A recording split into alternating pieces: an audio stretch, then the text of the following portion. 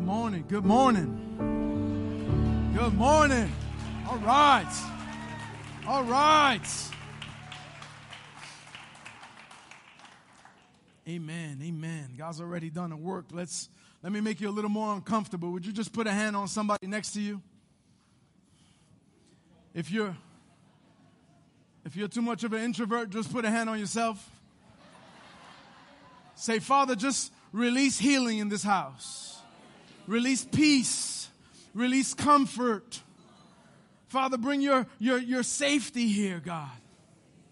Bring your wholeness.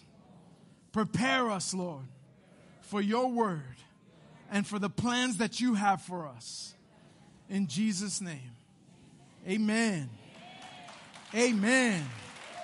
Amen. Now we're ready. Now we're ready. The quote this morning is actually kind of a passage I took out of a book that I saw online, and I ordered the book, but I haven't read it yet. But I just want to read you this little piece of it because it kind of wrecked me, and I'm praying that it'll wreck you. Ready? Here's what the author wrote. We suffer from a grace that's too small. We suffer from domesticated grace. We think grace is only about forgiveness. We think grace is pleasant to receive, and we think it's ours to give. Grace isn't safe. It'll wreck your world.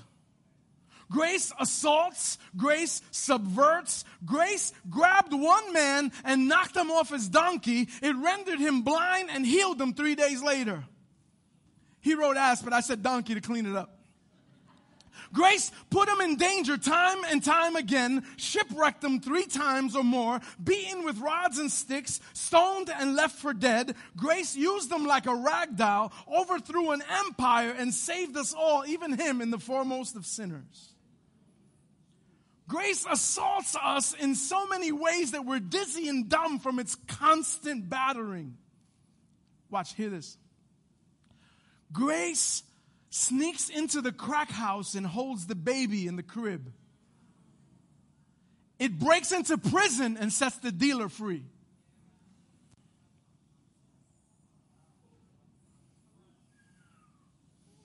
Grace says, come, let's reason together, even when the other side is incapable of true reason. Grace has its reasons of which reason knows nothing. Watch. Grace will pick you up in Kansas and set you down in Oz. You'll pick up crazy friends along the way, and you'll discover that the boss behind the curtain is just as screwed up as you are. Grace will give you ruby red slippers stolen from a dead woman's feet, and it'll show you the way home.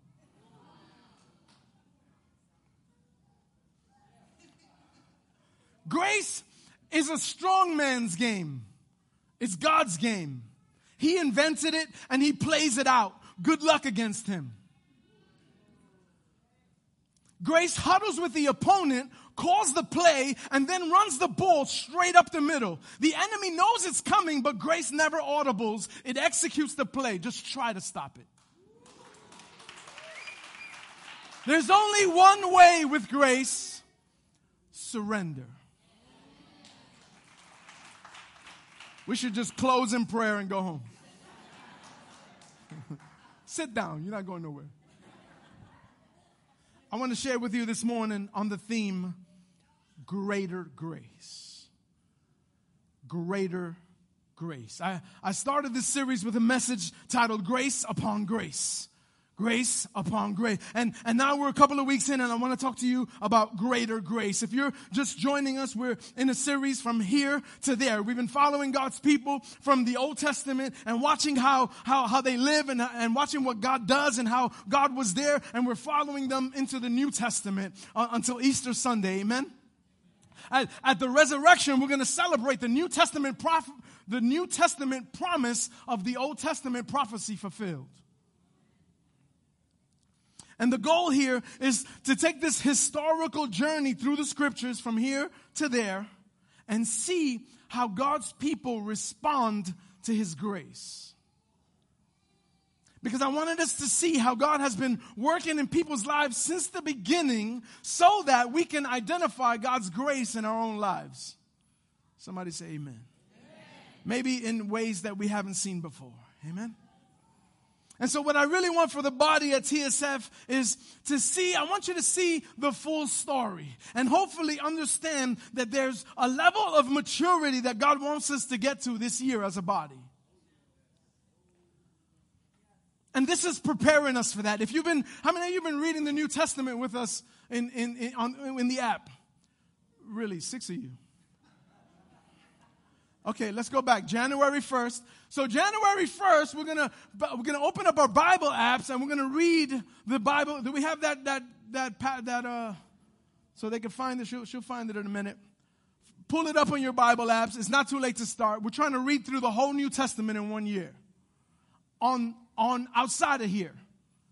I know I'm asking I know I'm asking a lot of you guys. I got to sit through the Old Testament, and then I got to go home and read the New Testament. Yes. Yes. And guess what? You're not doing it for me. Amen? I think there's a level of maturity that God wants to bring us to this year. Okay. There's a work that's taking place. Amen? See, it's time for the church to take its prophetic roles in the community that it serves, and in the places that it works, and in the people that it encounters, in the schools that it goes to, in the stores that it meets people in. Say amen. When I first started, when I was a new believer, 180 years ago, and I started reading the Word as a new believer, I used to think this. Maybe some of you think this way. I used to think everything in the Old Testament is useless name genealogies. Right? Abishaph begot Babishaph, and Boboshaph begot Bobolong, and this one begot this one, and Jose begot Carmen begot, and I used to think, who cares? What? I can't pronounce the names, and I don't care.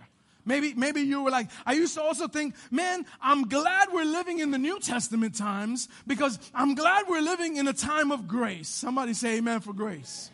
And not in his wrath like I imagined the Old Testament, where people were dying for touching the wrong things at the wrong times. In the Old Testament, where if you carried something wrong, you died. In the Old Testament, where only these people could lead worship, only these people could be the priests, only these people could start the fire. If you start the fire, if you lead worship, you're dead. In the Old Testament, where if you hooked up with the wrong people, you were cut off from God. In the Old Testament, where some people's worship was accepted and some people's worship was denied. In the Old Testament, where kids were punished for the sins of their fathers. Where God would give his people over to their enemies and leave them there for years until they cried out and turned from their ways. Thank God I'm living in the New Testament grace. But when you read it like that, it sounds horrible, right? But when you put it in context, when you grow up a little bit in the Lord. Here's the problem. People come to church for 10 years and don't grow up a little bit. There's a natural progression, okay? We just released the kids, right? And the 2s and 3s go to one class. And the 4 to 6 go, maybe the age is wrong, but you get what I'm saying, right? And the 8 to 10s go to a different class. The 8 to 10s can no longer go to the 2s and 4s class, right? There'd be like a big 10-year-old sitting in the 2s and 4s class, and the teacher will have to say, excuse me.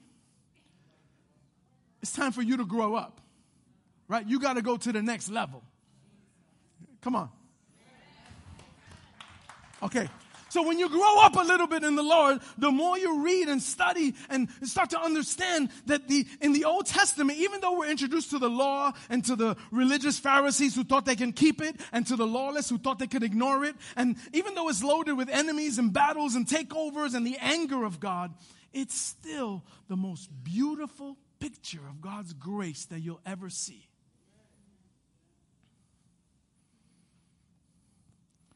See, when God, like a good father, tells people, do things this way and it'll go well with you and I'll be with you. But man insists on doing things the way he wants to do things.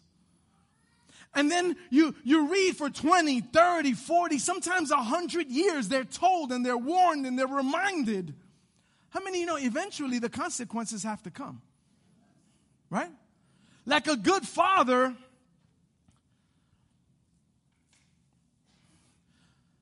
How many understand, like a good father, that, he can't continue to warn you of the consequences and not follow through on them? I told you about my dad who always showed me the belt, right? For 40 years, he showed me the belt. He never hit me with it, though. So guess what? After a year or two, that was a joke.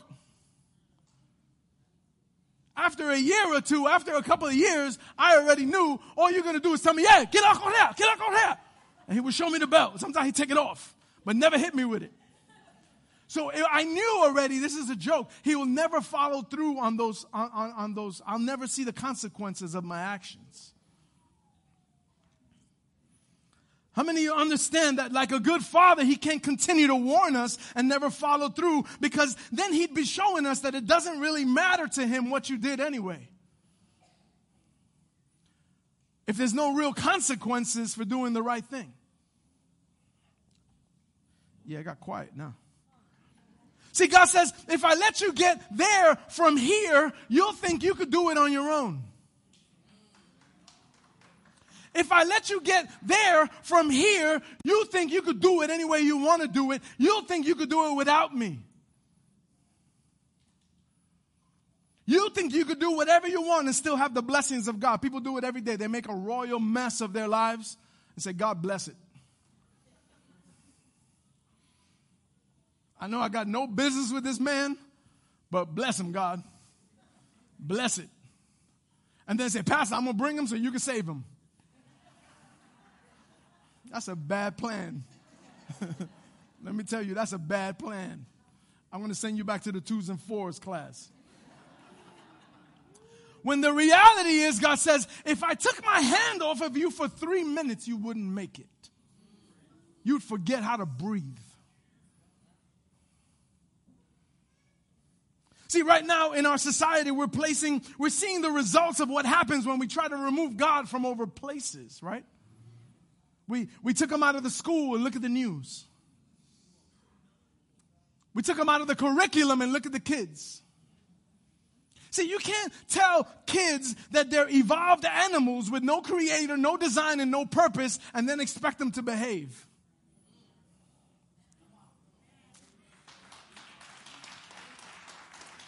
We took them out of the courthouses and look at all the things we want to make legal. We took them out of the churches by watering down the gospel and preaching a message of tolerance and acceptance that tickles people's ears, trading the power of the blood and conviction of the Spirit for fame and money and popularity and size. And look how many of the mighty have fallen. I was telling Pastor Bert the other day, I said, man, things are changing on social media, because those people that used to sit in our local churches and hear us kind of hammer out the word that we've worked on and studied and prepared for, but then they go home and they post these little snippets of the famous preachers from TV. But now time after time after time, that scandal after scandal, affair after affair, the mighty are all falling. And don't get me wrong, I don't rejoice in that, because that hurts the body. But I've been saying for years, the next big move of God is going to be a nameless, faceless, personality-free move of God through and by the church of God. I think God is maturing His church. And it'll be people from here and people from Harvest and people from Promised Land and brothers and sisters from local churches all around. And there will be these prophetic voices to the nation. Somebody say amen. See, when we read these accounts in the Old Testament, we can focus on the consequences that Israel is dealing with. Defeat, exile, division, slavery, captivity, God's silence at times. And we can say, man, there's nothing but the wrath and terror of God in the Old Testament. Or we can look at all the times and all the ways and all the promises and all the attempts that God made to lead His people, to guide them, to protect them, to provide for them, to cover for them, to lead them from defeat and from exile and from division and from slavery and into community. And we can say in the Old Testament, all I see is greater grace. Even more than we see in the New Testament. Actually, the grace that we're under in the New Testament is the fulfillment of the greater grace God promised in the Old. I thought that was good preaching. I don't know. Let me show you a little chart. I'm going to show you a little chart that'll just make things totally simple for you. I'm going to give you a visual that it's a picture of just one little part of the Old Testament. And this chart is just a simple chart that'll just kind of, make everything clear to you. Go ahead and put up that chart. Oh, I feel the revelation just falling on everybody. It's totally clear now. You understand it, right? All right. I know. Here's what I want you to see. See, the yellow and the green are all the kings. Those were all the kings to the north and to the south. Those are all the kings that people had, right? And let's zoom in to one of those real quick. And see, if you see these little blips, see the Shemaiah, the Iddo, the Azariah, the Obed, the Jehu. See all those little blips on the top, on the bottom, and go ahead, zoom back out. Now when you see all those little blips everywhere, those were times, those were interventions and interruptions. Those are all the prophets of God that brought the word of the Lord to those people. So if you see all throughout time, this is just a little snippet, all throughout this time, God sent these interrupters. Look, down here. Some of them overlapped each other. A lot of them, just overlapped each other. I sent this one, and this one, and this one to tell this guy something. There were interruptions and intercessions that God gave all the prophets of God with the word of the Lord for his people. And this is just through the entire season of 1st and 2nd Samuel, 1st and 2nd Kings, Ezra, and Nehemiah. There were prophets sent to bring God's word to his people. God gave them the kings that they wanted. They wanted kings because they wanted to be like everybody else. We want kings. God said, listen, the kings are going to do wrong by you, man. They're going to exploit you. They're going to mess you up. They're going to steal from you. They're going to put you in captivity. Many times they're going to lead you the wrong way. They're going to tear you far from me. But he said, we want kings. We want to be like everybody else. God said, fine, give them what they want. He kept saying, there's a king that's coming. There's a good king that's coming.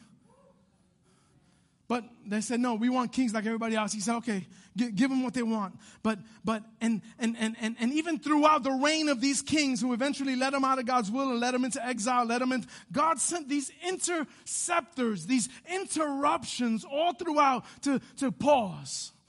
Sometimes God will send you an interruption to pause. To intercede, to interrupt. See, God loves people so much, he set up these interventions, these interruptions. It was a picture of God's greater grace. I love how God loves us in the Old Testament. No matter how far we are from him, he'll set up an intervention, an appointment. And at this point in Israel's life, these prophets would come. And sometimes the prophets would show up to announce that God is gonna bring change. Sometimes the prophets would show up to every time a king or people were about to do something really, really, really bad. These prophets were sent with all these signs and wonders and illustrations. If you read these stories, they're amazing. There's something about the preparation that God puts into sending a message to you. Let's look at one of the first ones. When God was about to take the kingdom from Solomon and split the kingdom into the north and to the south, he sends a prophet to Jeroboam. And the prophet, watch this, I love the illustrations. God sets all this up. God does it in your life too, and I want you to start identifying it. The prophet comes in, he's wearing a brand new robe. Understand that robes back then, they were that cost money. It was, you only had a couple. You didn't have, not like us. We'd have, 17 robes and, we'd alternate and mismatch and they'd have the right logos and we'd want, all that. Back then, no. If you had a good robe, then you were respectable, right? So this prophet shows up with a brand new robe, and you can tell when a robe is brand new and when it's been washed in the river for, 100 times, because they didn't have Clorox and washing machines and shouted out. None of that, right? So imagine those robes get worn and dirty. No matter how much you clean them, there's no spot, whatever, right? So when you wore a brand new robe, you was shining, you was sparkling, you was flossing, right? And so the prophet shows up with a brand new robe, and he comes up to Jeroboam, and he takes it off, and he cuts it into 12 pieces. They don't have scissors back then, so that means he had to take like a knife and just and picture the scene. He's cutting this robe into 12 pieces, and he takes 10 pieces and he gives it, and he says, listen, God is taking the king. This is what the Lord says. God is taking the kingdom away from Solomon because he has abandoned him and worshiped other gods. And he gives 10 pieces of the robe to Jeroboam, and he says, I'm giving you 10 tribes, dividing now the north and the south to be known as Israel and Judah. And then he tells him, if not that dramatic enough, he tells him now the same thing that he told Moses, that he told Abraham, that he told Joshua, that he told Saul and David and Solomon. He says this, obey my commands, follow my ways and my instructions, and I will be with you, and I will establish for you a lasting dynasty. That's still the word of the Lord today. Anybody who wants a prophetic word spoken over their lives? Raise your hand. Right now, you want a prophetic word from the Lord spoken over your life? Raise your hand. Here it is. Obey my commands. Follow my ways and my instructions, and I will be with you, says the Lord. I'll be with you. Young people, who wants a prophetic word for teenagers? Teenagers, raise your hand. You want a prophetic word spoken over your life right now? Raise your hand. Don't ignore me. I'll shut you out. Here it is. Here it is. Remain in me, and you'll bear much fruit, John 15:5. Do not conform to the pattern of this world, but be transformed by the renewing of your mind, and then you'll be able to test and approve what God's will is, his good, pleasing, and perfect will. Romans 12:10. 2, I'm not done. Obey my commands, follow my ways and my instructions, and I will be with you, says the Lord.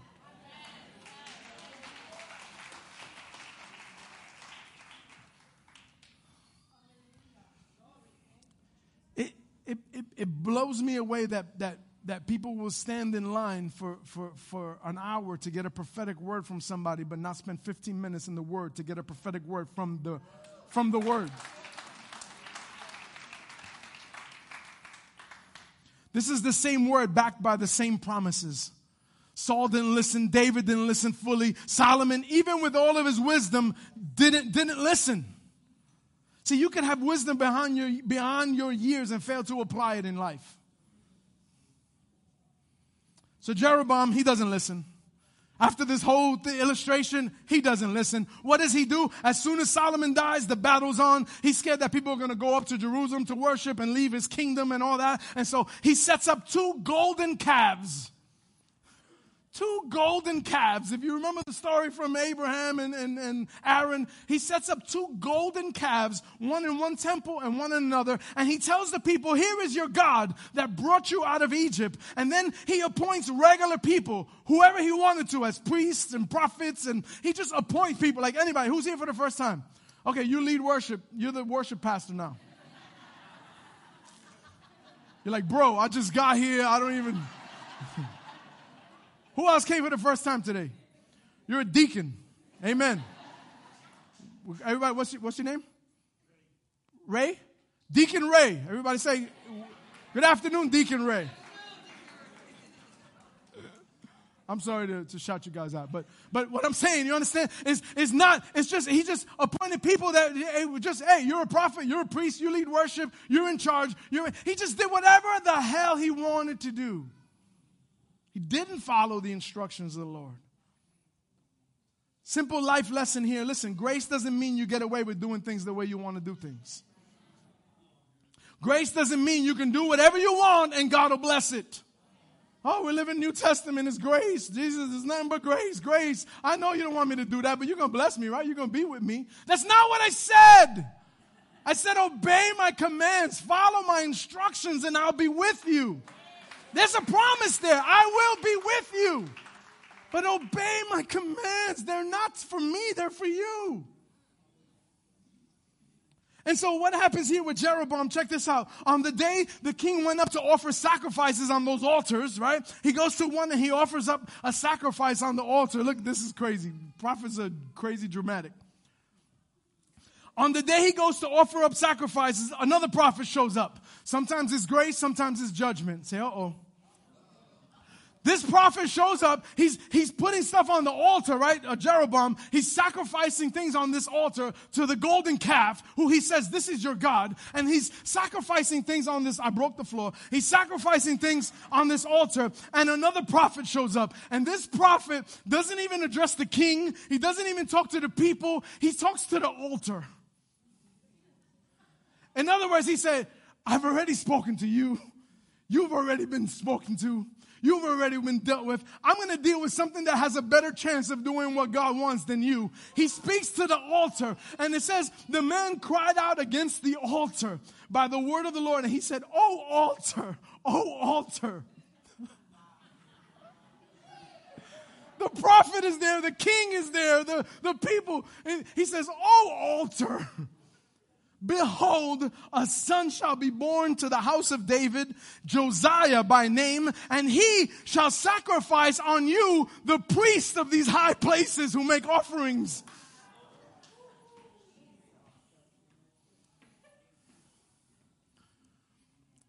Here's what you got to know though. Josiah wasn't even born yet. Josiah didn't get born and became king till 290 years after that. He called the king by name that wasn't even born for another 220 years.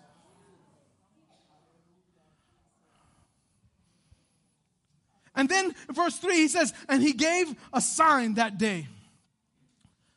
I got to speed this up. I got 3 hours left, and and he gave a sign that same day. He said, this is the sign the Lord has spoken, he tells them. Behold, the altar shall be torn down, and the ashes that are on it shall be poured out. See, back then you couldn't have the ashes. A priest would come and remove the ashes, and then he'd have to take them far from the place of sacrifice and bury them. But so if the ashes fell all over the altar, it would be desecrated. He's saying the altar shall be torn, and the ashes that are on it shall be poured out. And when the king heard the prophet's message that he cried out against the altar in Bethel, Jeroboam took his hand from the altar and he pointed, seize him, catch him. And the word says his arm shriveled up and he couldn't pull it back.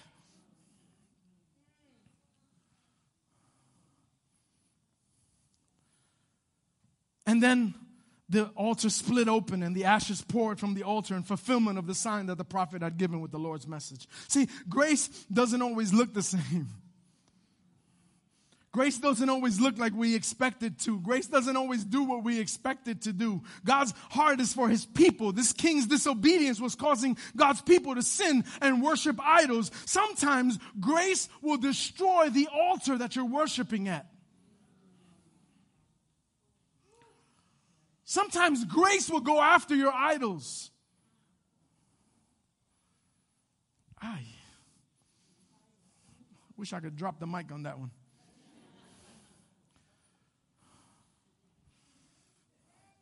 If this is kind of resonating in your heart, don't raise your hand, just keep looking straight. But sometimes God will go after your idols. Sometimes grace will destroy the altar that you're worshiping on. Let's look at another one real quick with the last half hour and a half that I have. Let's look at 1 Kings 16. We're introduced to another one of those kings of the northern kingdom, King Ahab. He's another one of those things on those blips. King Ahab, the word says, Ahab did evil in the sight of the Lord, more than all who were before him. He took Jezebel as his wife, the daughter of one of the foreign kings, and it says that they worshiped Baal together, and he erected altars to Baal, and he erected Asherah poles to the other pagan god that they served. And the word says this, Ahab did more to provoke the Lord, the God of Israel, to anger than any of the kings of Israel before him. God in his grace sends a prophet. God raises up Elijah. And this prophet comes in with a different purpose. He appears to Ahab by the word of the Lord, and he says, there will not be any rain or dew, any moisture on the ground until I say so. By the word of the Lord. And then God tells him, run away, hide. Like you just dropped a big one on the king, run away. So Ahab goes and Elijah goes, runs, and he hides. And then there's great stories and great things that happen, but here we are 3 years later.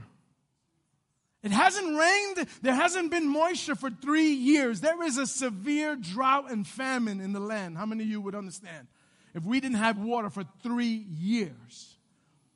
3 years later, God speaks to Elijah and he says, go show yourself to Ahab and I'll send rain. 1 Kings 18:17, it says, when Ahab saw Elijah, Ahab said to him, is it you? Is it you, the troubler of Israel? See, Ahab ain't thinking right. He's blaming Elijah for God's judgment against the people. Here's an important note.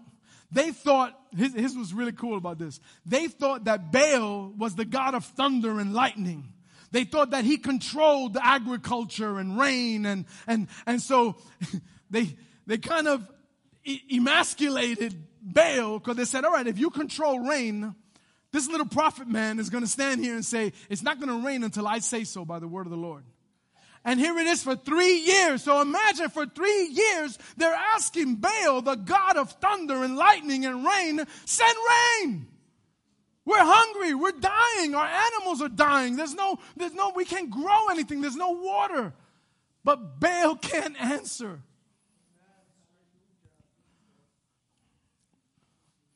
Sometimes God will force you to test the thing that you're trusting in. Let me hide behind the altar here. No gunshots.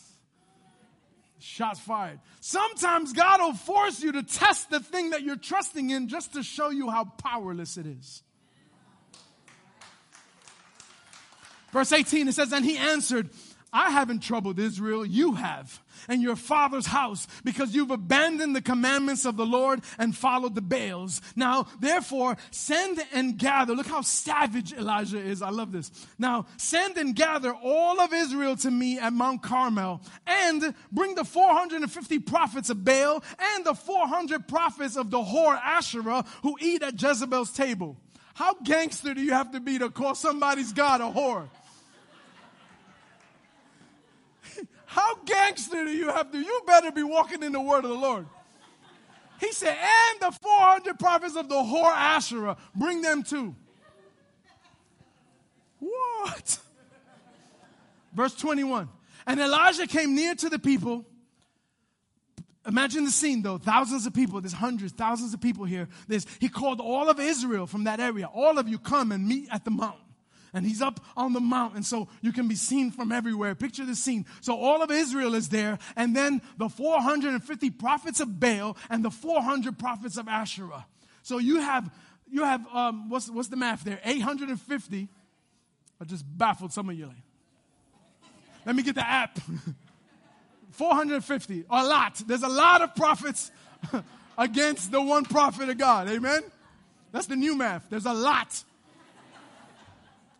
And so they're all gathered there. Look at verse 21. It says, and Elijah came near to all the people, and he said, how long will you go limping between two different opinions?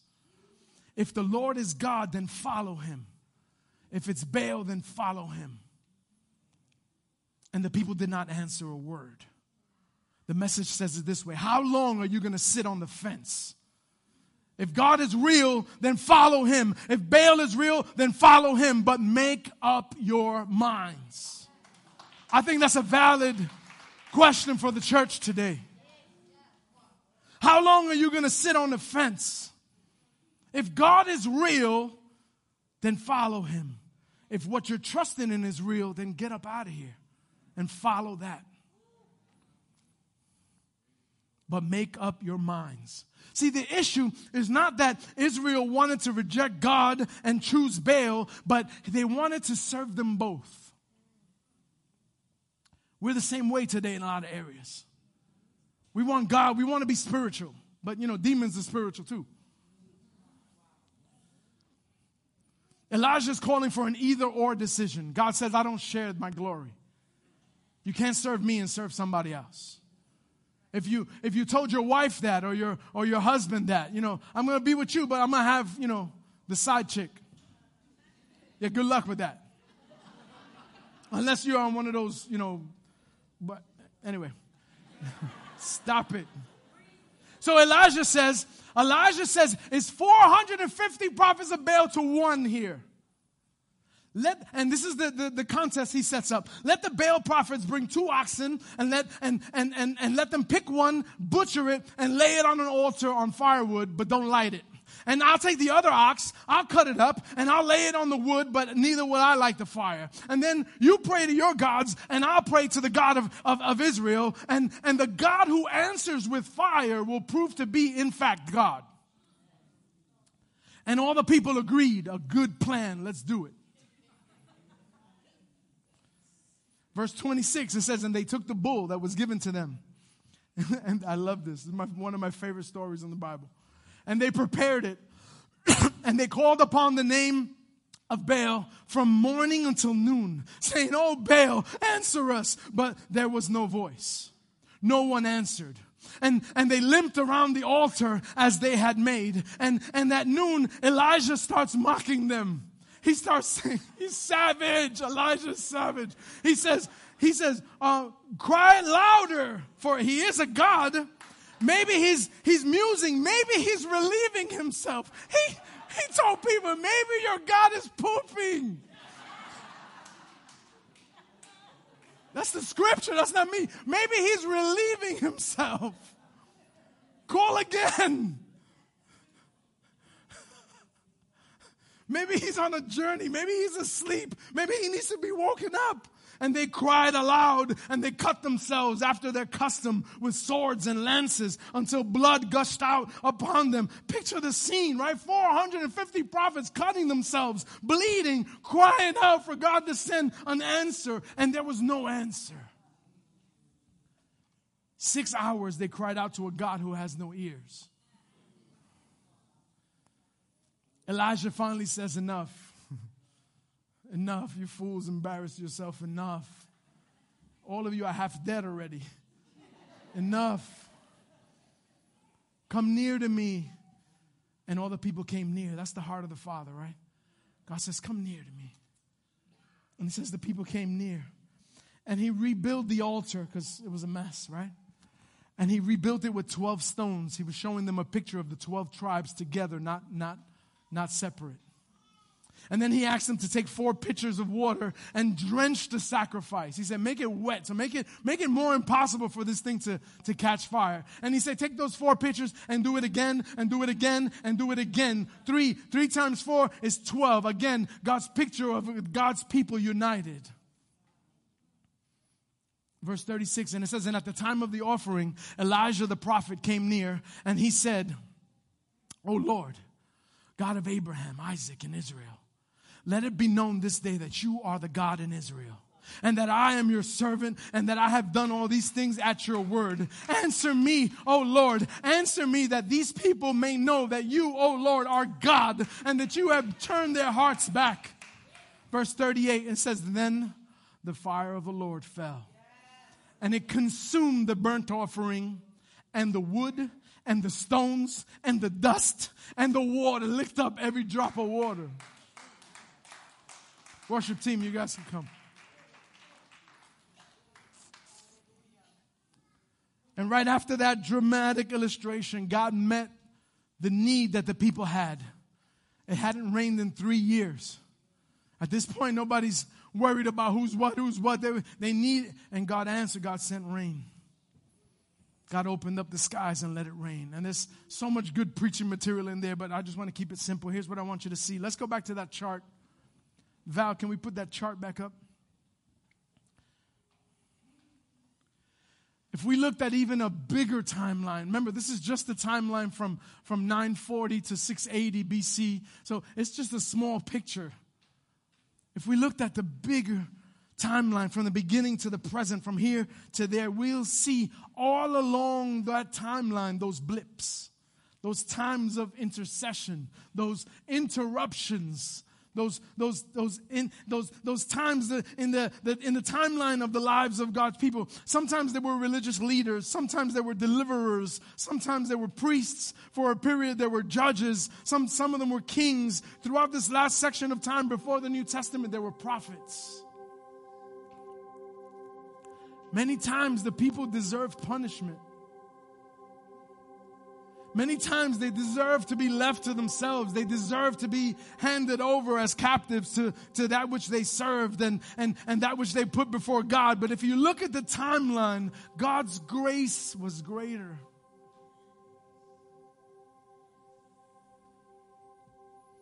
If you look at the timeline of your life, if we were to draw a picture of your life from birth to present day,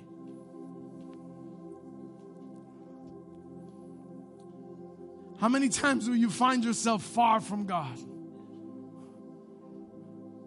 How many times will you find yourself serving idols? Serving, going as far from God. How many times would you find yourself on your timeline deserving of punishment? Deserving the mess that you're in? And then if you look at that timeline and you zoom in a little bit, how many interruptions did God send to you? How many times did God stop you? How many times did God pause and send somebody? How many times did a stranger say something to you that made you stop and think? How many times did somebody come, a prophet of the Lord, with the word of the Lord? You might not have seen it as that back then. How God loves us. How God loves us. How many times were you interrupted? How many times were you this close to the end? To saying, my timeline stops here. I'm done. And God sent an interruption there. And that might have been the season you thought you was all alone. But if you look at the timeline, there's 6 overlapping interruptions, 6 interventions that God sent during that time when you're crying out, I'm all alone. I got nobody. Nobody loves me. Nobody cares about me. I got nothing. And if you look at the timeline,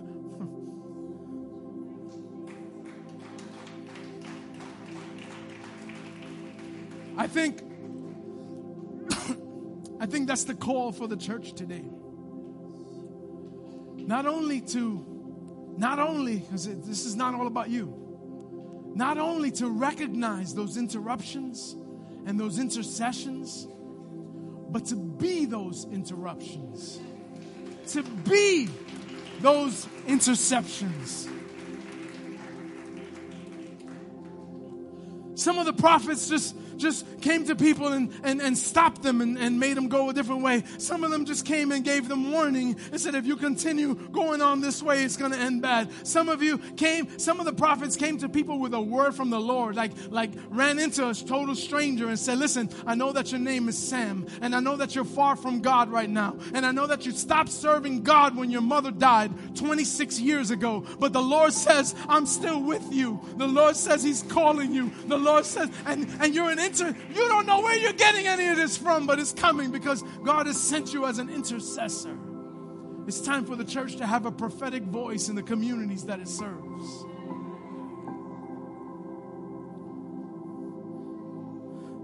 We'll continue with the storyline next week as Israel finds themselves in exile. They both sides have been captured. They're under their enemies and they're out of the land. They're under the oppression of the enemies. And many from this point on, maybe from this point on, we can notice those blips and those interruptions in the lives of God's people, and we could see it as greater grace.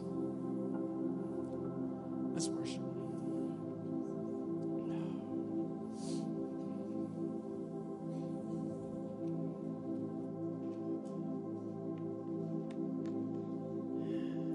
Let's stand together.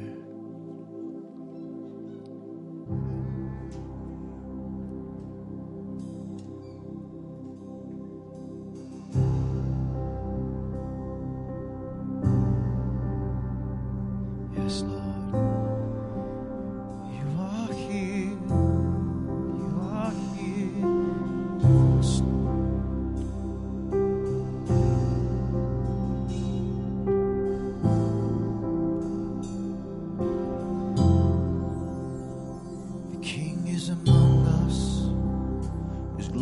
surrounds us.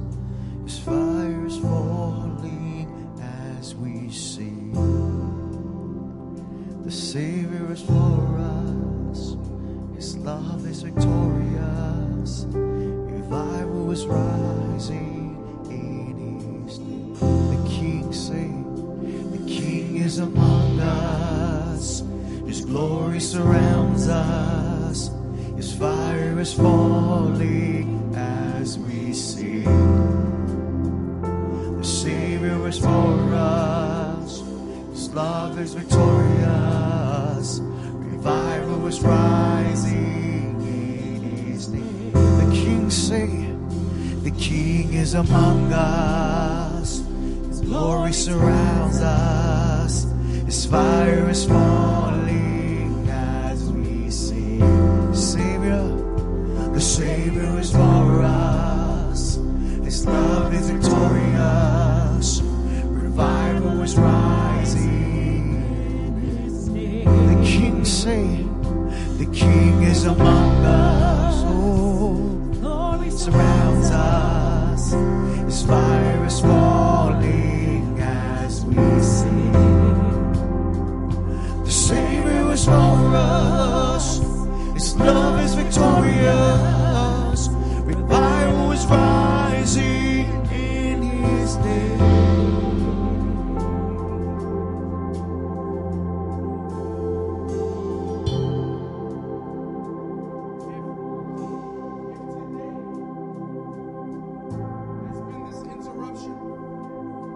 If today has been an interruption for you, Yes. if you recognize that today is one of those, then I want you to just come worship with me in the front. Yes. Acknowledge that and say, God, I hear you. God, I hear the word of the Lord today. Just come worship with me. I'm not going to ask you to do anything. We're not asking you to be anything. Just come and say, God, I acknowledge that interruption in my life. And I want to respond. If you don't want to respond, just stay. Just go. Don't even bother.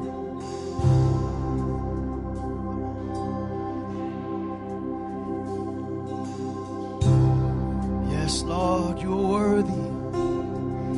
We need your revival, Lord. You are worthy, Jesus. Come on, let's just lift our hands together. We're going to sing the chorus of this song. We need to sing.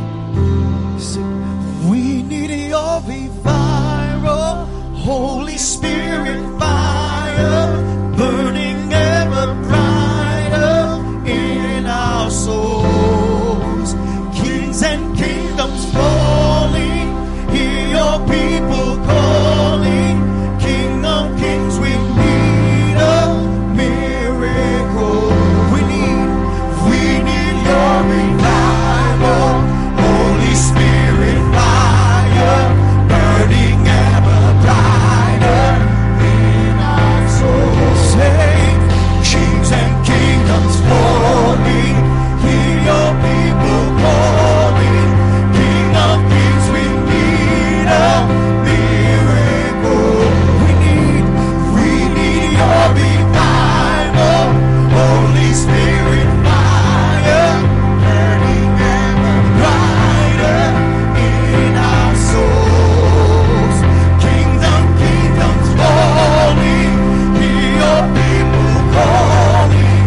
King of kings, we need a miracle. Come on, lift your voice and say, we need your revival, Holy Spirit fire, burning ever brighter in our souls.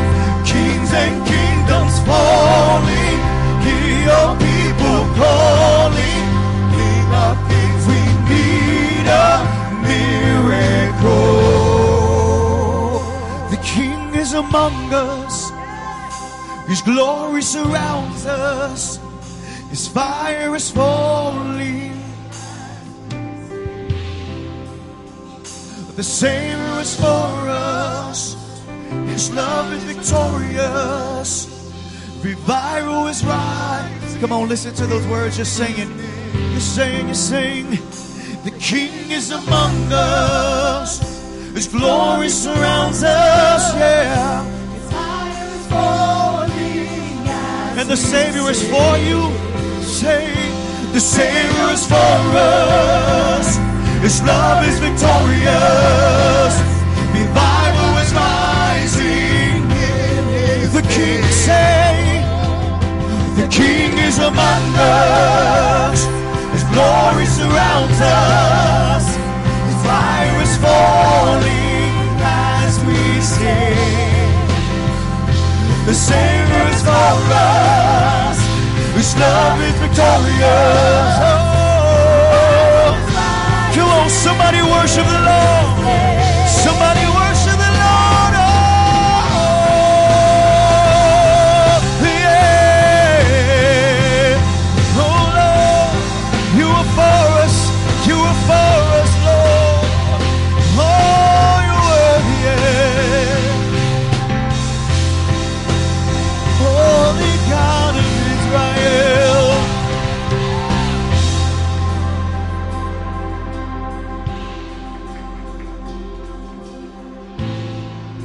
Yes, yes, yes. The King is surrounding you right now. The Savior is for you. He's always been for you. Doesn't matter how hard you run, He is for you. He is always there, available. And if you heard the word of the Lord today, if you heard the word of the Lord today, then it is up to you to make, to change, and the crazy thing is that change comes easy when you trust in God, man. It's not something you gotta do. You ain't gotta have the supernatural strength, because the supernatural strength lies in Jesus. And if He lives in you, then you have that. So I want to pray over you right now, and I want to release you, but I want to release you with that word of the Lord in you, man.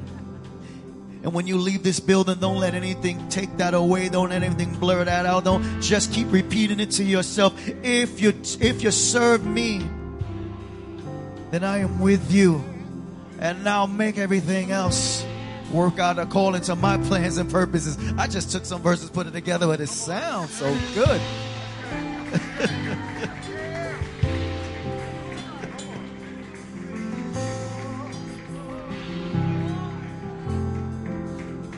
One of the things before we pray, I just want to say, I don't know if you caught what Pastor was doing, is that you ain't gotta search high and low in charts and calendars for conferences to get a word of the Lord, man. Because that same word of the Lord is coming from the word of the Lord that He already gave us. This is supposed to be a Bible, but if this was a Bible, it would have been more dramatic. I'm saying, but the word of the Lord is there. And there's so many promises and so many words and prophetic words that He's given to us already.